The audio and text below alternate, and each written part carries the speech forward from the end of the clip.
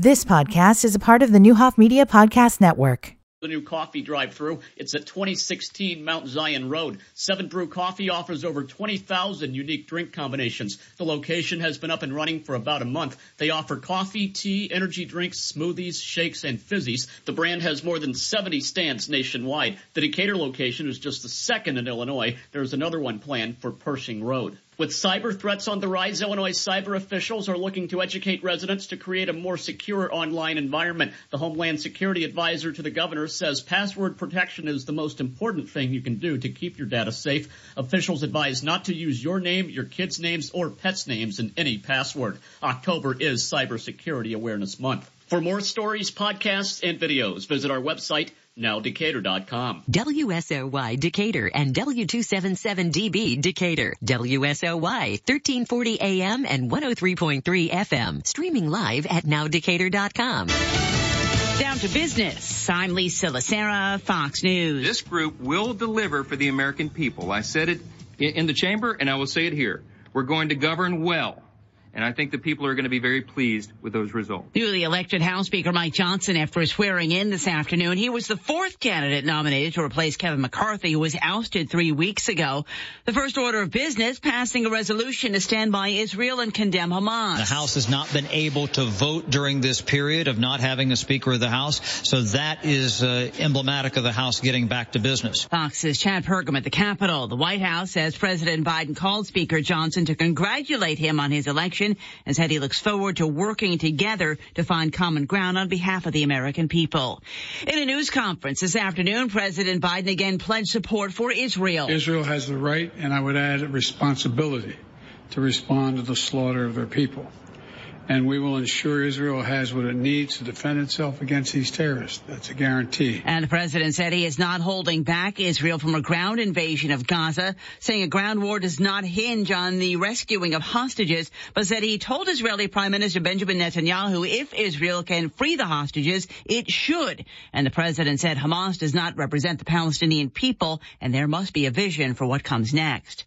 Russia and China have vetoed a U.S.-drafted UN Security Council resolution on the Israel-Hamas war. The resolution aimed to address a worsening humanitarian crisis in Gaza, calling for pauses to allow aid in. The UAE also voted no. 10 members voted in favor and 1 abstained. On Wall Street, stocks were pulled down by steep drops in several big tech companies. The Dow lost 105, the Nasdaq minus 318, the S&P off 60. America is listening to Fox News.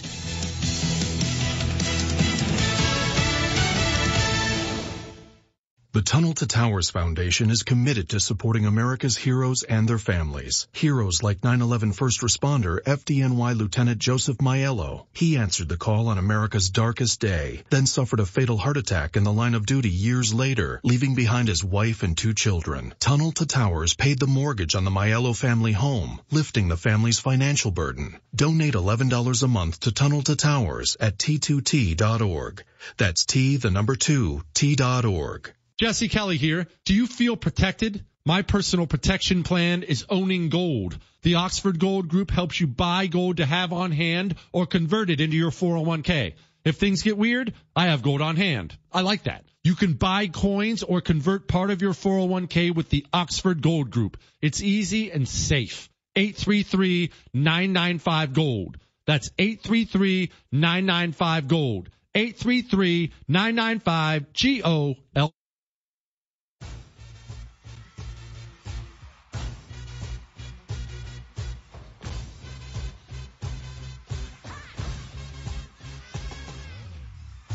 Authenticity, balance, and a little moxie. This is the Morris Code with your host, Dr. Juanita Morris.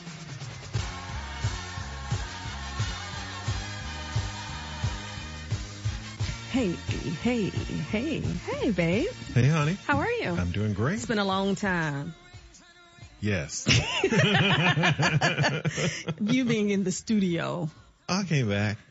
What, one day? You done a premiere, like a guest invite? I did. Yeah. Maybe like, what, 10 minutes, 15 minutes? In and out. You were gone. Hey, you were busy. You were busy. Oh, what was I doing that day? You have been rocking and rolling for the past 8-10 weeks.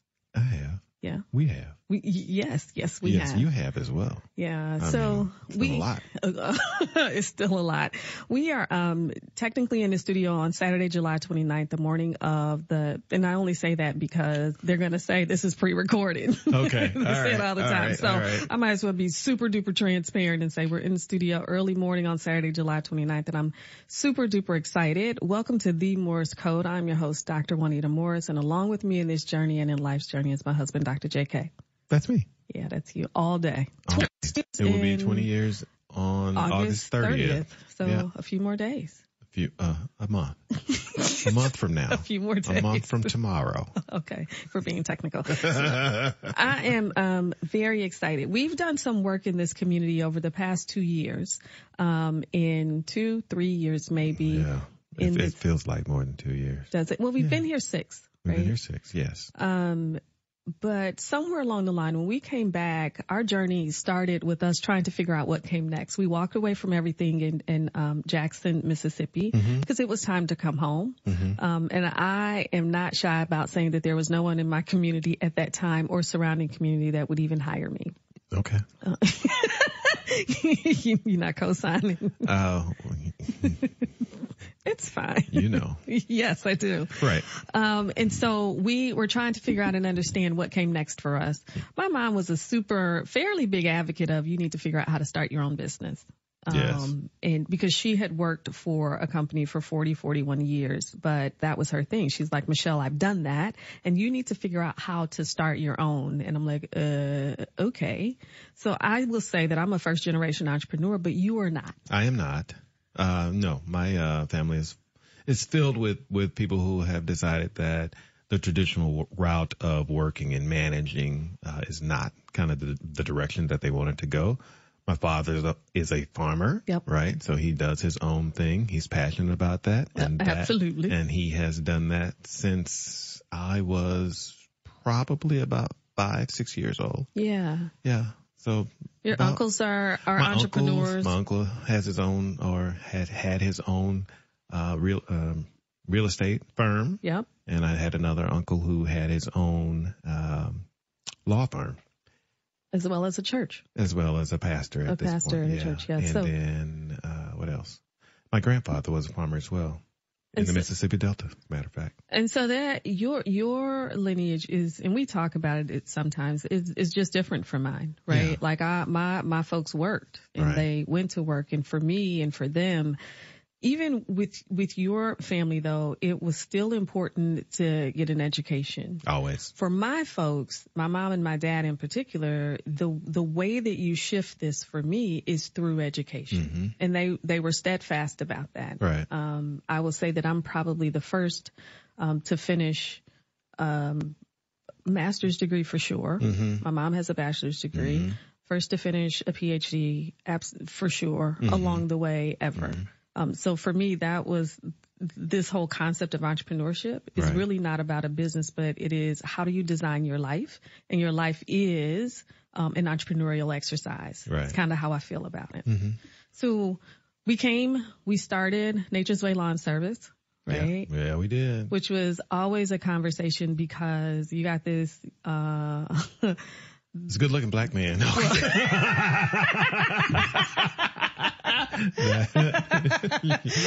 Shameless plug. Oh my God, that's funny. Riding a new to you lawnmower. That's right. Everything was new to you. Everything was brand new. Never other than kind of mowing our own yard or mowing our own grass, did we ever even venture into lawn service, and then having the ability or the opportunity to grow that business in this city was phenomenal. You would not expect that would be the route that we would go. Absolutely not. To start our own thing, but we did. Yeah, and we started Nature's Way Lawn Service with our own family vehicle, which was a Tahoe. Right. We borrowed money from my mom for the trailer, right. And we used a lawnmower that we brought from Mississippi. We did. and that was it. We got a city contract. We wrote a city contract. We wrote for a city contract. We had some assistance along the way from people who said this is kind of the direction that you might want to go in. And we did it. We absolutely did it. And Nature's Way fed our family for 5 years. Yeah, it did. It fed us. Yeah. And it helped us get into our best shape ever. One a week. Yeah. It did. So that experience, I think, taught me a lot. I think that we grew together and apart, and together and apart. We had ebbs and flows in understanding. So while we started Nature's Way, we also started Packhead School Supplies, and I feel like we had something else going. 4M Ed Services. Started doing some consulting work in education. That's right. But what I think sometimes the challenge that we have is that it doesn't make sense to other people. And we wrestle with this idea of making it make sense. Like, here you are, like you said, just good looking, handsome, fly, dapper. Wow, really? I'm gonna live. You're gonna blush. I'm going to live to regret that one. But like, in all honesty, well polished and well educated on a lawnmower. Yeah. And so, but the same thing applies. My dad has a master's in civil engineering, right? But he's still a farmer, right? Well, and it's no different than even when I was home. And the question is, why are you at home with your kids with a PhD? You should be at work. Right. Well, I wanted to be at home with my kids. Yeah. But what happened was I ran across a webinar, and it was about this book about who owns the ice house. And I sat and I listened to the webinar at no cost and tried to understand what was going on and what this book was about. The title, I was like, okay, I'm going to check it out because it had entrepreneurship in the title. So I listened to the webinar, and then I said, hey, hon, we as you always do. When there's a hey, hon, there's an I mean, no. What now? What's next? Like, yes, babe. Yeah, absolutely. I ordered the book and I audibled and I read it. So I read it and then I audibled the book. And then I said, you really need to read this book with me. Did I read the book? Probably not. I don't think I did. My best ideas, they just be flying by like rockets.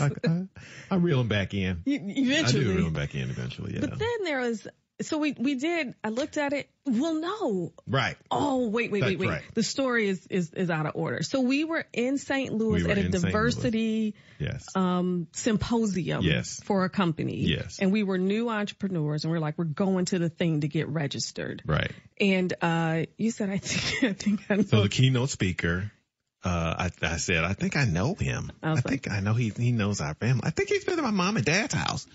Right. And that's exactly what I'm going to go and meet him. I'm going to go say hello. And you said, come on, let's go. And I was like, so we're at the Four Seasons. And I was like, this gnocchi that was prepared especially for the vegetarian, I'm cool. I'm eating this food and I was happy. So we did. Yeah, we did. We went and met Clifton Tolbert, one of the writers of this book, Who Owns the Ice House. I didn't know anything about the book at that point in time. I just knew that my folks knew Clifton Tolbert. And so when I got the book and I listened and I read, it started talking about experiences in the Delta. Yeah. And that is when the connection kind of, I was like, man, I think that this is who he was talking about. So I went back and I found the picture and I was like, oh my God.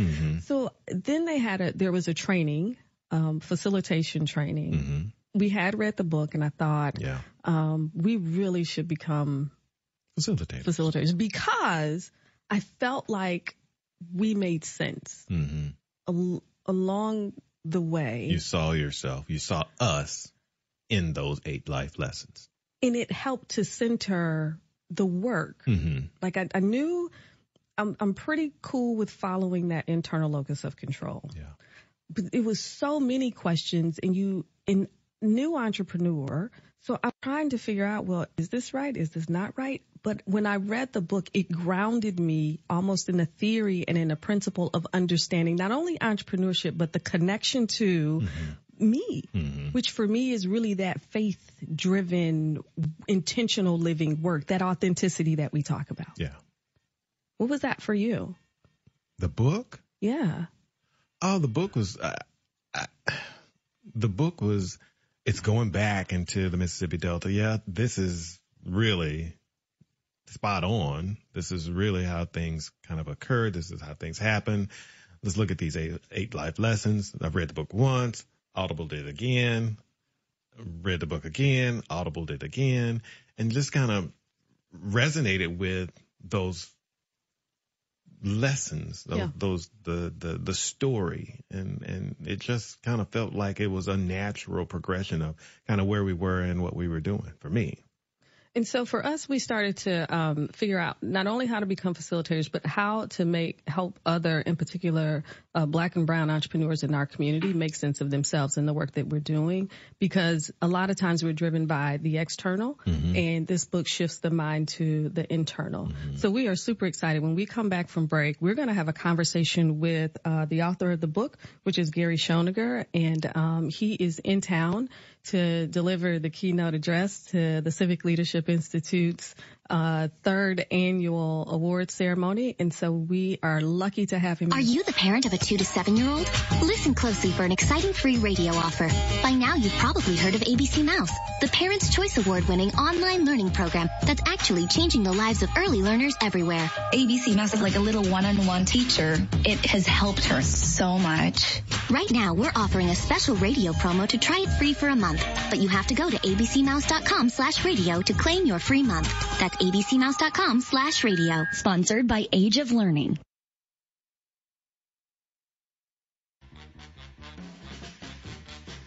This is The Code with your host, Dr. Juanita Morris.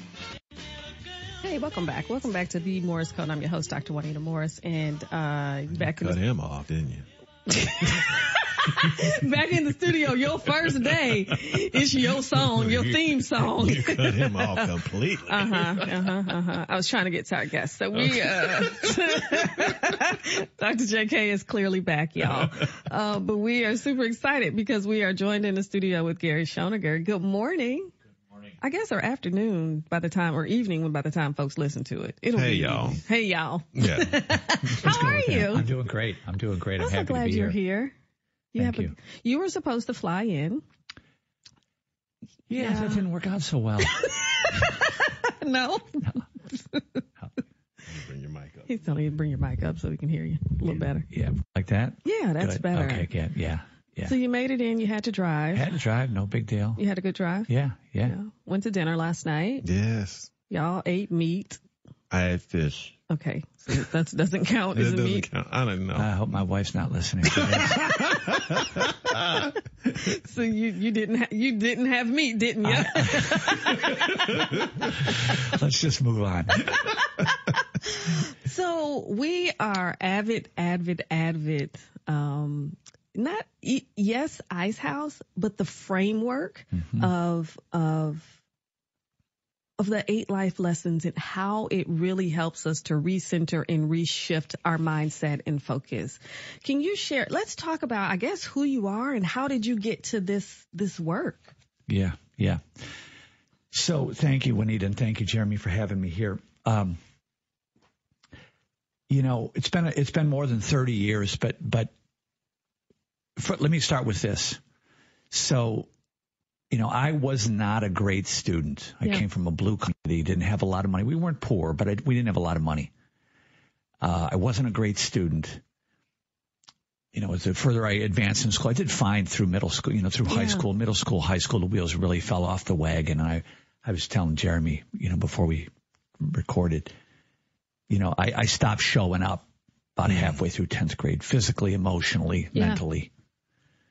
And I barely graduated from high school, and now I'm out on my own. Yeah. And I got to figure out how to make my way in the world. Yeah. And college just wasn't on the radar. I mean, 4 more years of this? No, thank you.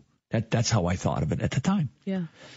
And, like a lot of people in that situation, I had, a whole series of, kind of low-paying, mind-numbing jobs, mowing lawns, working in restaurants, roofing houses, just. Yeah. And I became an entrepreneur out of necessity. Mm. And that's really, so I'll spare you a lot of the details, but in my late 20s, after I'd failed once at my first attempt in my own business, I took a borrowed ladder and I strapped it on the roof of my car. And I here I am. This is in 1987, so I was 28 years old. Borrowed ladder. I had no money. Yeah. I have no education beyond high school. I got no money, no credit. You know, I'm just tired of these minimum wage jobs. And I had this idea that, you know, if I went into a wealthy neighborhood where I'm not from, so I'm out of my comfort zone. This is the point I'm trying to make here. But I'm a little bit desperate, maybe more than a little bit desperate. I borrowed a ladder from a friend of mine because I didn't have the money to buy a ladder. Yeah. But I had an idea that if I went into a wealthy neighborhood, that people might pay me $100. 1987, it's about $260 today. Yeah. To climb up on a ladder and clean the leaves out of their gutters, out of the rain gutters. That was the idea. That was my hypothesis. I didn't, you know. And I got a customer on my first day, and I had enough common sense to show up, do a really good job, like pay attention, neat. You know, I'm dressed, you know, I don't look like a bum. You know, I'm polite. I'm making sure the customer's satisfied. And that was really the beginning of my entrepreneurial journey. And 12 years later, I was doing $5 million in revenue. Yeah. And in that journey, I had this idea, like, how do underdogs win? How do people who don't have any particular advantage in life, how do they manage to create something out of nothing? Mm-hmm. That was the question I've been trying to answer for 30 years. How do underdogs win? So can we go just one step back? Because I think that when you mentioned that you felt like you failed, even in education, you were failed or it just wasn't the jam. And then you said your first business failed. Mm-hmm. How do we talk to young folks or even adults who struggle with this idea of failure or this expectation of self-perfection? Wow. Okay, so I'm going to try to unpack this in a minute here, okay? So entrepreneurs appear to be mysterious figures to us. Mm-hmm. Only to the extent that we are ourselves steeped in what I call a managerial paradigm. Okay. And management isn't a bad thing. Right. Management is important for efficiency. Right. And replication. Like once something has been confirmed as useful. Then we need management to replicate that useful thing and distribute it out into the world. Yeah. You with me? Over and over again. Yeah. So, but the cultural values of managerial thinking are focused on efficiency and are therefore intolerant of exploration and experimentation. Right? That's powerful. It is. And so the idea is that what entrepreneurs are doing, I'll back up one more step. Let's break this down. Let's use first principles, to use Elon Musk's, language. We all live by exchanging useful things with each other. Right? That's how the world works. Adam Smith wrote that in The Wealth of Nations in 1776. That's the dawn. That's the essence of the Industrial Revolution. We all live by exchanging. And what Smith said is that, so we're all merchants in some sense. Okay? So now the question becomes, what is the useful thing that you are exchanging? Right. And with whom are you exchanging it? Yep. And I think more importantly, what is the mechanism by which you learn how to become useful? Yeah. Are you relying on someone else to tell you how to become useful, or are you figuring that out for yourself? So the only difference between, I want to come back. I don't want to get too far off your question. That managerial paradigm is an error-reducing paradigm. You talk about failure. Yes. Entrepreneurship, which I define as the self-directed pursuit of opportunity to create value for others, is an error-inducing paradigm. Yes. Okay? Yes. It requires failure. Yes. That's right. But, it requires like micro experiments. It requires us to try lots of things on a small scale until we figure out something that's working. Yeah. Right? That's really it. But that error-inducing discovery, what I call the opportunity discovery process, is so foreign to us because we've been acculturated into this managerial paradigm that tells us you can't make a mistake. That's so good. That is so good. I can see that. You know, you can see that if you take your fast food industry, right? You've got, and it's based on efficiency 100% of the time, right? So you got the same thing that you make every day the same way. Yeah. There is no opportunity for deviation. Discovery of anything. Nothing. Yeah. You don't deviate. This is how it is going to be. This is how it is. And all of a sudden, Susie Q comes in and says, nope, I don't want that, or that on my whatever. Now we've got to change. We've got to shift. We've got to figure out, okay, how we're going to do this. It's you can't deviate. You shouldn't. That industry, you don't deviate. But you take a barbecue restaurant or another steakhouse or whatever that's independently owned, and you have the opportunity to say, okay, let's try something different. Let's see how this works. Micro experimentation to see if it works, and then expand on it. I think the challenge is when I listen to the example that you just provided, Dr. J.K., and I listen to you, Gary, the challenge is from an educational standpoint that we have created systems and we have created managerial systems for people who are regular folks, right?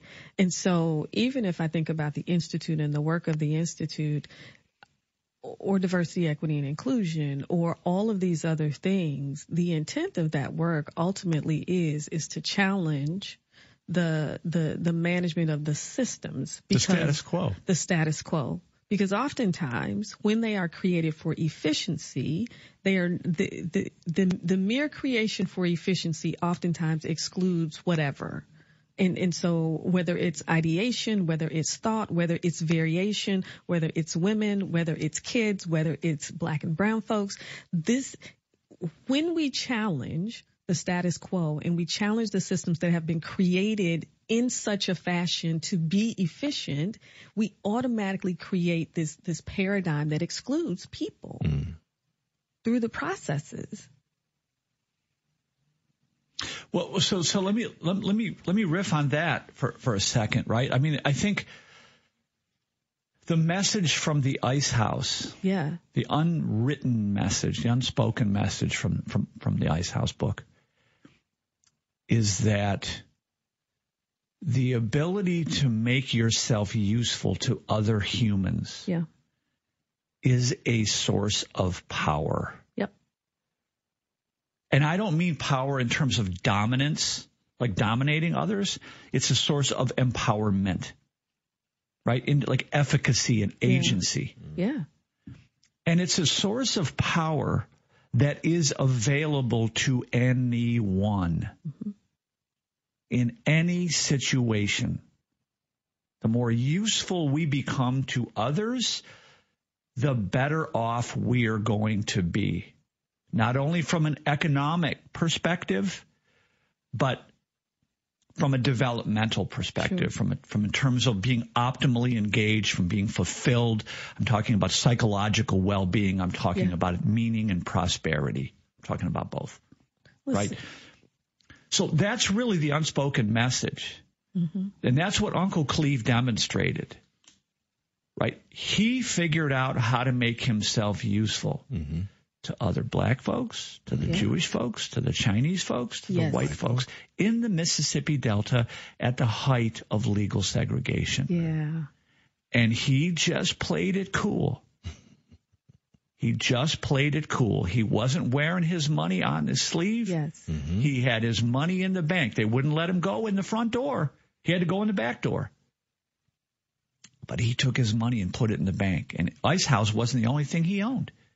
Yeah. But as Clifton Talbert himself told me many, many times, you know, there were books in his 1947 International Harvester pickup truck. He was reading the newspaper. He was reading books. He was driving to the next town to sit down with Mr. Friedman that owned the Jewish grocer. Mm-hmm. He was downloading. Mm-hmm. He was learning. He was, you know, that's what he was focusing on. He was fixing high-dollar cars. Mm. You know, some guy bought an expensive car. He didn't know how to fix it. Yeah. Uncle Cleve got his hands on the owner's manual. Yeah. Right? That's the message. Like, anyone can figure out how to make themselves useful. And back to the scenario, you know, you're working in a fast food restaurant. If you can recognize, like, it's up to me to make myself as possible in this situation, opportunities will begin to appear. That's right. Yeah. That's right. That's right. But if we just phoning it in, if we're just doing what we're told and showing up and clocking in and clocking out, not so much. Everybody's doing that. It's the path of least resistance. Everybody is doing that. Yeah. What are you doing over and above, or what are you doing different that sets you apart from anybody else in that same business, in that same Or what are you doing space to be authentically you? Yeah. Listen, you're listening to The Morris Code, and we are super lucky to have Gary Schoninger in the studio with us today. We will be right back. Finding great candidates to hire can be like, well, trying to find a needle in a haystack, but not with ZipRecruiter. Its powerful technology actively finds and invites qualified candidates to apply to your job. So while other companies might deliver a lot of hay, ZipRecruiter finds you the needle in the haystack. See why 4 out of 5 employers who post a job on ZipRecruiter get a quality candidate within the first day. Try ZipRecruiter for free at ZipRecruiter.com/free. That's ZipRecruiter.com/free. This is The Morris Code with your host, Dr. Juanita Morris.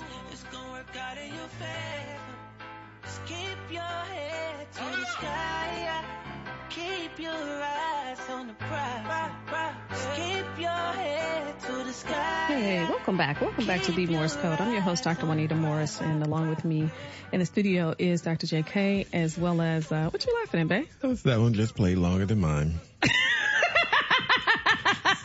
You got to take that up with the producer. Then I get shut off. Oh, you're saying I jumped in? Well, yeah. Oh, okay. So that's not the producer then. That's not. That would be me. Yes, that's correct. We can talk about it later. We'll do what we can.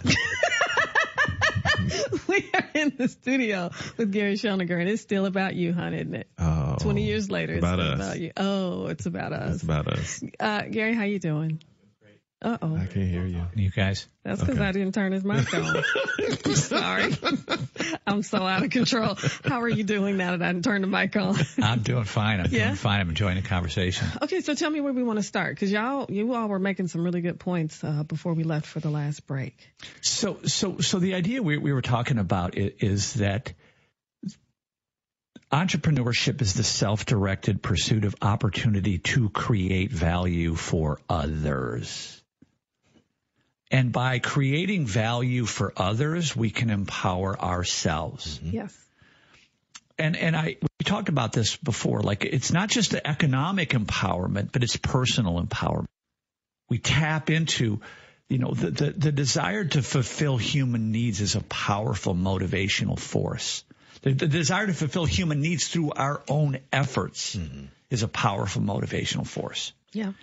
And what entrepreneurs don't realize, or much less observers, is that what we're doing is we're tapping into this super potent motivational force. When we're able to pursue things that interest us and develop our abilities in ways that create value, we become optimally engaged.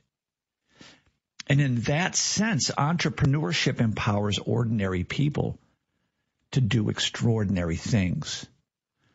And, you know, I have years traveling all over the world, interviewing underdog entrepreneurs, people who've started with nothing, less than nothing, and managed to create something. And you know, I think one of the important points is that these underdog entrepreneurs are in every community. Yeah. They have access to the same resources as everyone else. The only thing that distinguishes them from anyone else is their mindset. And that's what I've been doing for the last 30 years is sort of downloading. Yeah. What the subtitle of the book is 8 life lessons from an unlikely entrepreneur. Yep. These are so what my work has really been about is interviewing all these underdog entrepreneurs, looking for the common and controllable factors in their beliefs and their behavior. So if somebody says, well, I won the lottery and started a business, well, that's not really controllable. I can't replicate that. Nope, that's right. So good for you, but I'm not really interested in that story. I want to know how people, you know, who start with nothing, they have nothing. How do they do it? Yeah. Right? And it's, you know, they're like I was saying a minute ago, I've seen a side of humanity that most humans have not seen. There's this vast reservoir of untapped human potential that we're not getting to with this managerial mindset. Now, I'm not denigrating the managerial mindset. No, it's needed. Yeah. But what I'm saying is the world has changed in ways that we now need both. Sure. And the secret to success is to understand which situation you are in so you know which mindset to apply. Right. Yeah. If all you got is a hammer, everything looks like a nail. Yep. And so really what Ice House is about is developing the cognitive flexibility to code switch. Yeah. Because once you figure out something that's useful to other humans, how do you exploit that? Now you got to exploit that. Now you got to switch into management mode. Right. You got to, the discovery mode's got to kind of tamp that back down. Right. You got to keep that window open a little bit. Yep. But now it's about, okay, now let's replicate this. This is working. Let's replicate it so we can grow. I think the challenge is, and if I'm thinking about my community and I'm thinking about the work and I'm thinking a little bit beyond my community, the challenge is what I've experienced is this, and it's not a conflict, but this idea of what traditional entrepreneurship is. You're coming to my class, you're going to have a business card, you're going to have a logo. Yeah. Right. And so this idea of mindset and me being my own, I am an entrepreneur, right? Just me in this life and in this world. My task is to explore the opportunities that are put before me that I know that I should be working on. We have people who are working, right? And one of the things that you talk about a lot is that you don't have to quit your job in order to explore the thing you've been given. It's like, how do we add value to the lives of others, given our natural, innate, whoever you believe in, God-given talents or whoever? How do we do that? Because that's really where this idea of an entrepreneurial life and a shift in mindset comes from. And it's a scary proposition. Yeah, it's scary. It's exciting. Yes. You know, here's how I'm going to say this. We are probably living right now in the most opportunity-rich environment in human history. Yeah. You can access 1 billion people with that device you got in your pocket. Yeah. Yep. Right? Yeah. You couldn't do that 100 years ago. That's right. Right? That's right. Not at all. I mean, you know, Karl Marx wrote about this, like the Industrial Revolution's, you know, a small handful of people controlled the means of production. And so, you know, you needed millions of dollars to open a factory. Right. You got a cell phone, you're pretty good to go. Yep. You got access to knowledge, you got access to people. Yep. Right? Yeah. So what I'm saying is, look, you know, here we are sitting in this beautiful studio looking over the city. Like there's opportunities are everywhere out there. Yes. But they can't be seen with the naked eye. They can't be seen with a managerial mindset. They're invisible. They're latent. And so what we're talking about are unarticulated, unmet human needs. Yeah. People aren't walking around with placards saying, hey, I need this, I need that. And what makes it even more complicated is they'll say one thing, I need this, but they don't really need that. They want something else. Right? Yeah. They don't know what they want and need. Yeah. They can't articulate what they want and need. So our job as entrepreneurs is to be like human need detectives, to experiment, to try things on a small scale. Yeah. And see what works. And once you kind of tap into that, man, life is just one big Easter egg hunt. Trying to find that opportunity. Trying to find that one thing or a couple of things that you can do to create value for someone else. So something I'm talking about in my new book is the 3 dimensions of human needs. Ooh. Right? You got to understand human needs in 3 dimensions. At the top, on the surface, are the functional dimension of the need. Mm-hmm. Now, if all we relied upon was the functional dimension, we'd all be driving Toyota Corollas. So that's exciting. Right? Yes. And I'm telling you, well, I'm driving an Audi because of the superior performance. Like, get out of here, right? It's all about status. Right. But I'm not going to admit that to you, right? Or maybe I'm not even aware of it. Yes. Right? Yes. But the deeper level of emotional intelligence is the social and emotional dimension of the human need. Mm-hmm. So I just told you the story about gutter cleaning, right? Yes. People need their gutter cleaned. Your gutter gets, people have money, going to pay somebody. And by the way, I'm afraid of heights. Yeah. Wow. So the desperation put me up on that ladder. Yeah. Okay, that's a factor. But the functional dimension of the need was I need my gutters cleaned because if they clog up, it causes other problems. Other problem. Okay. Significant problems, yes. But I also knew that I had to, I was driving a beat up old car, so I parked it at the end of the street where they couldn't see my car. Mm-hmm. And I had my pants, I had decent pants on and my shirt tucked in and yes, ma'am, no, sir. Mm-hmm. Yeah. Mm-hmm. It goes a long way. Because I understood. It goes a long way. It's a deeper emotional need. They don't want some meth head knocking on their door offering the gutters out. They want to feel safe and comfortable interacting. Yeah. I intuited that. I didn't understand it.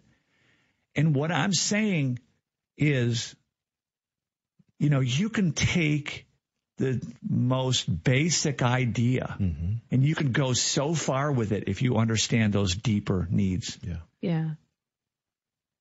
The deeper dimension, the social and emotional dimension. One of the entrepreneurs I interviewed was Brian Scudamore, the guy that started 1-800-GOT-JUNK. Yeah.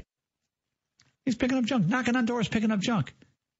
It's a $250 million business now. But the thing about that, even that video and that discussion with Brian Scudamore that is so beautiful is that he set the vision for his life. On a piece of paper. On a piece of paper, front and back. And he was very clear about the vision for it, standing right where he was. And then the second thing for me was when he mentions, I was surrounded by my friends who were more successful. Yeah. And so we talk about, even in training, like, who are you surrounded by? Yeah. I don't want to be at the $5 party. That's lesson 7. Right. It is. And we surround ourselves with people who think and act more or less like we do because it's comfortable. That's the default. That's the default mode. Yeah. I was talking to a friend of mine the other day about this. Like, your willingness to be the dumbest is a superpower. Yes. Put yourself in that room. Yeah. Where you're the dumbest guy, the brokest guy, the least educated. Because naturally, those rising tide. That's right. It's going to come to you. Naturally, it's coming to you. That's it. 100%. Listen, and that's available to anybody.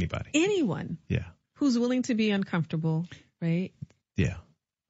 But it's easier, it's easier to surround myself with people think and act like we do. Yeah. And then we start congratulating ourselves about how unfair the world is and how victim mentality. Yeah. And that's understandable. Yeah. I totally understand it. But like, which wolf you going to feed? Listen, you're listening to The Morris Code on WSOY 1340 AM, 103.3 FM, and streaming live on nowdecatur.com. We'll be right back. Alltown Bus is now hiring school bus drivers starting at $22 an hour. That's right, $22 an hour. And experienced drivers can make even more. Driving a school bus is now no longer just a typical part-time job. They also offer CDL training and a training bonus of $1,500. If you are at least 21 years old and can pass a criminal background check and drug test, Alltown is ready to hire you today. Call them now at 217-855-0615 or visit alltownbus.com to apply.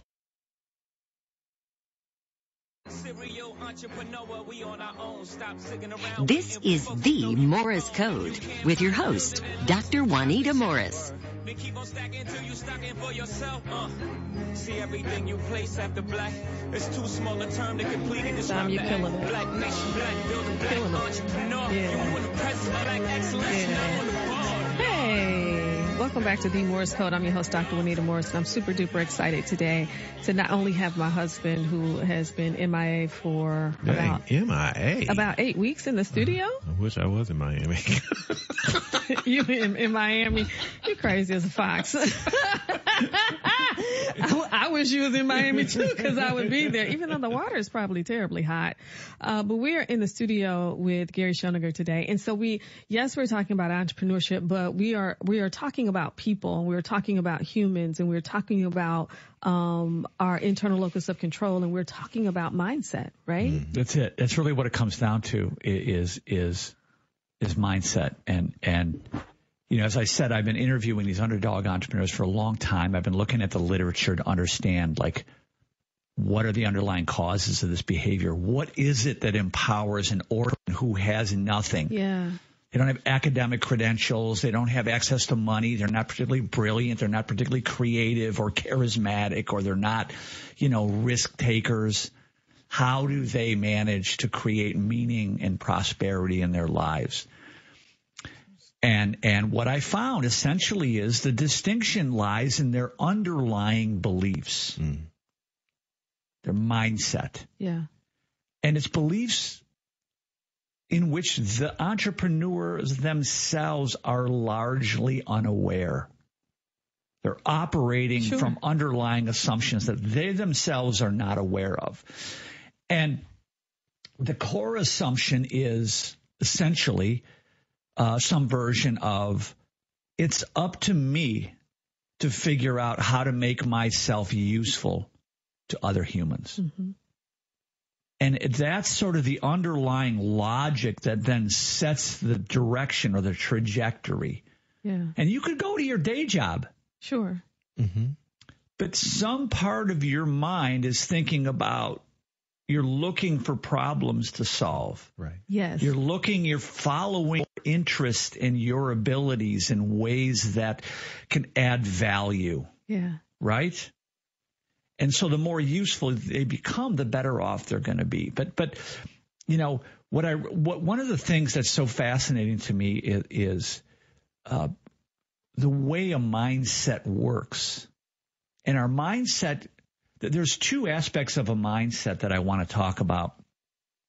One is our mindset. So first of all, our mindset draws from the past in order to navigate the future. Mm-hmm. So we learn something, and then we accept that thing. Yeah. Psychology, they call that a schema. Yeah. We accept that schema as the correct way to perceive, think, act, feel. Sure. Right? Yes. Once our brains accept a particular schema as the correct way, our brains then relegate that schema to habitual control. Absolutely. And it falls off our conscious radar. Absolutely. So our brains are always seeking to automate everything so that we can navigate life more efficiently. Mm-hmm. Yes. Okay?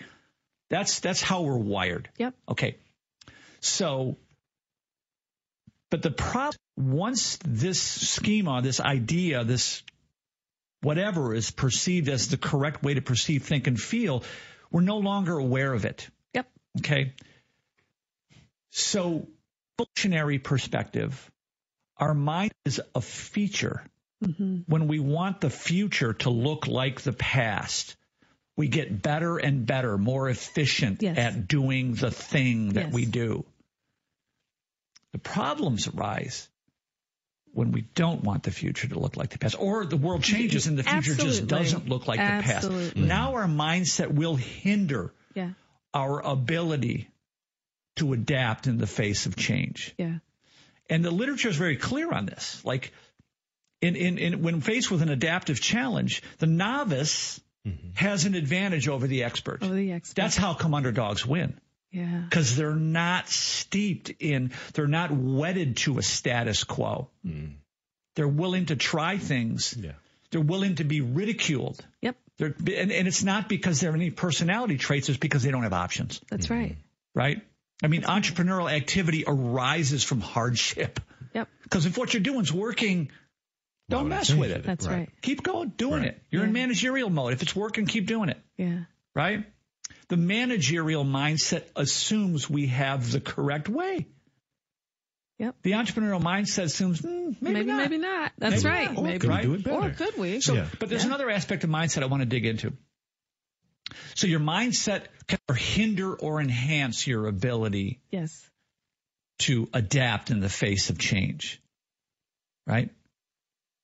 As Dr. Lanz once said, like, nothing fails like success. The mindset that was absolutely essential for you to succeed in one paradigm or in one phase of life is the mindset that will now prevent you from adapting.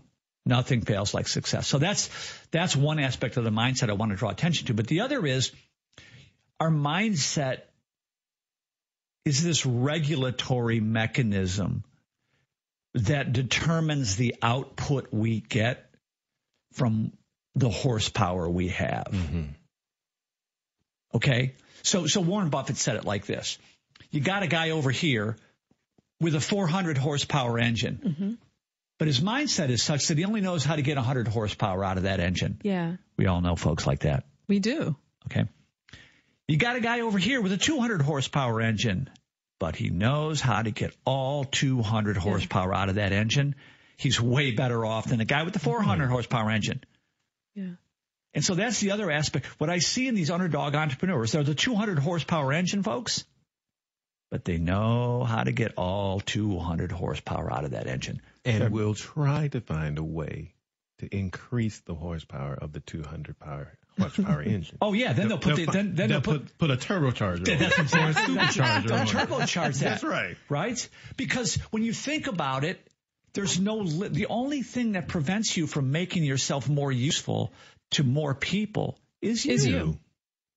What else is holding you back? That's the question. Yeah. What is preventing you from making yourself more useful to more humans? Yeah. But the thing about mindset, one last point I want to make about this is the thing that distinguishes the entrepreneur from the non-entrepreneur is entrepreneurs tap into their imagination. And again, they don't know they're doing this. This is not conscious most of the time. But so the way the mindset works is it draws from the past in order to navigate the future. And that's how we get stuck. Yes. Right? We assume that our operating system is the correct way to perceive, think, and feel. Our brains unconsciously draw from memory to navigate the future. Right? Here's the thing that distinguishes the entrepreneur. They tap into their imagination, and they'll all articulate some kind of a vision, some kind of a compelling goal that they're striving to achieve. And what the literature tells us about that, there's an emerging field in psychology called prospection theory, that when we're oriented towards something positive in the future that we're trying to make happen, it allows us to tap into problem-solving abilities that are not otherwise available to us. And so the question I'd like to ask people is, like, what is your compelling goal? Do you have a compelling goal? And if you don't, why don't you have a compelling goal? That's telling me something about your mindset, about your underlying beliefs and assumptions of which you are not aware. Carl Jung said this. He summed up mindset beautifully. Until you make the unconscious conscious, it will direct your life and you will call it fate. There's so many sparks flying, and I'm just going to try to hit on a couple, because when y'all talked about the horsepower in the engine, that reminded me of growth and fixed mindset. And then when we talk about those things that are within us that are latent, it really gets back at like Bruce Perry's work and others' work on not what's wrong with you, but what happened along the way. Because with all of us, either we are carrying it and it is hindering us, or we have created compelling goals, right? But there's another component here. You know what logotherapy is? Dr. Viktor Frankl's work, right? The compelling goal is the therapy. Yes. The search for meaning, man's search for meaning. It's like if I have purpose and meaning and a vector in life, I have gifts. Yes. I have strengths. And when I can use those gifts to create value for my fellow human, like I become unstoppable. But the only way we can do that is if we are authentic in that compelling goal. I cannot have Gary's compelling goal or Jeremy's compelling goal. I have to have the one that is specific and given to me, recognizing that it will evolve and evolve and evolve over time. So that's it. That's the point, the finer point in your comment that I want to make. It's a very powerful point you're making. But I want to make sure people understand this. You don't have to figure out your perfect thing. Yes. You have to get in the arena. I don't love gutter cleaning. Right. I had to iterate my way to my thing. Right. So yes and yes. Yes. But the point is, what we're taught in life is you got to figure everything else out and then act. Yes. And that's prudent when you're taking big risks. Yeah. It's very prudent. Yeah. You better look both ways before you cross the highway. Amen. Because there are consequences. Yes. Okay. But what we've never been taught, because we've been acculturated to a managerial paradigm, is there's a different logic. And it's called effectual reasoning, but skip that. It's you have to go in order to know. Yeah. You cannot know before you go. Yeah. Which is where we get stuck. This is where we get stuck. So that's where the micro experimentation comes in, okay? Yeah. Try lots of little things. Don't quit your day job. Don't drop out of school. Don't put yourself at risk. Yes. But when you get home from your job that's sucking the soul out of you, do the thing that gives you life. Spend 20 minutes thinking about, how can I make myself more useful? Start trying things. Yeah. You don't need money to do that. You don't need a diploma to do that. You don't need anything you don't already have. You have everything you need to do what you've been called to do. That's right. You do. Yeah. Came on the hard drive. Yeah, it did. It's downloaded. And it's only foreign to us because it's so simple. Yeah. It's a simple secret and it's hiding in plain sight. It's only foreign to us because we're so acculturated to managerial thinking. I need a diploma to get to the next level. I need somebody else to tell me what to do. I travel a lot. I'm in the airports and I'm talking to baristas. They got $120,000 in debt and a master's degree. And they're working in a Starbucks because they don't know how to make themselves useful to other humans with their knowledge without the guidance of another person. Yeah. Okay, so I got to know, people are waiting on you. Apparently a lot of people. Dom, question for Gary? Anything you want to know, say, or ask? Because you were in our Ice House course. I don't have any questions right now, actually. No? No, I think maybe once the show ends, I might have a question or two. But I'm just listening to everything, because everything he's talked about are things that I've gone through personally, maybe in a different area or facet, but they're things that I went through on that unlikely entrepreneurship journey. So yeah, cool. Dr. J. This is a fantastic conversation, and I wish you could be here for the rest of the week. But no, he's doing work in South Africa. Yeah, he's here, there, and everywhere, writing and finishing up book 2. And so I am so excited to have you here, and I'm so thankful that we had this opportunity to have this conversation. And I'm also excited that other people in our community will have access to you today for just a little while. Yeah. Thank you. Thank you, guys. Okay, one last question. Talk to me about the grandbaby. Oh, the love of my life, Milena Maria Distin-Scherniger. I have an 18-month-old granddaughter, our first granddaughter. Yeah. She's just the love of my life, and it's just. What happens when y'all become grandparents? Because you're not the same way as you were with parents. What happens? I'm looking for my parents, and they're gone. I don't know, man. That's a good question, you know? But, like, I'll tell you what, though. Like, I had a grandmother that just spoiled me to death. Yeah. I was like the center of her universe. Yeah. I'm about to become that for my granddaughter. You were, too. Am I? I mean, with your grandmother. Yeah. And I was with my grandmother. I'd probably be a career criminal if it wasn't for my grandmother. We're thankful for her. Gary, thank you not only for spending some time with us, thank you for even journeying to Decatur. Thank you for taking our calls and our emails and hopping on Zooms. We appreciate you. We do. I love you guys. We love you too. See ya at the ceremony, a couple hours. Y'all need to get going. People are waiting. Yeah, we do. Yeah, bye. Yeah, bye. You've been listening to The Morris Code on WSOY 1340 AM, 103.3 FM, and streaming live on nowdecatur.com. This is Brian Barnhart, voice of the Fighting Illini on Decatur's home for Fighting Illini. You've been listening to the Neuhoff Media Podcast Network. For more, visit neuhoffmedia.com.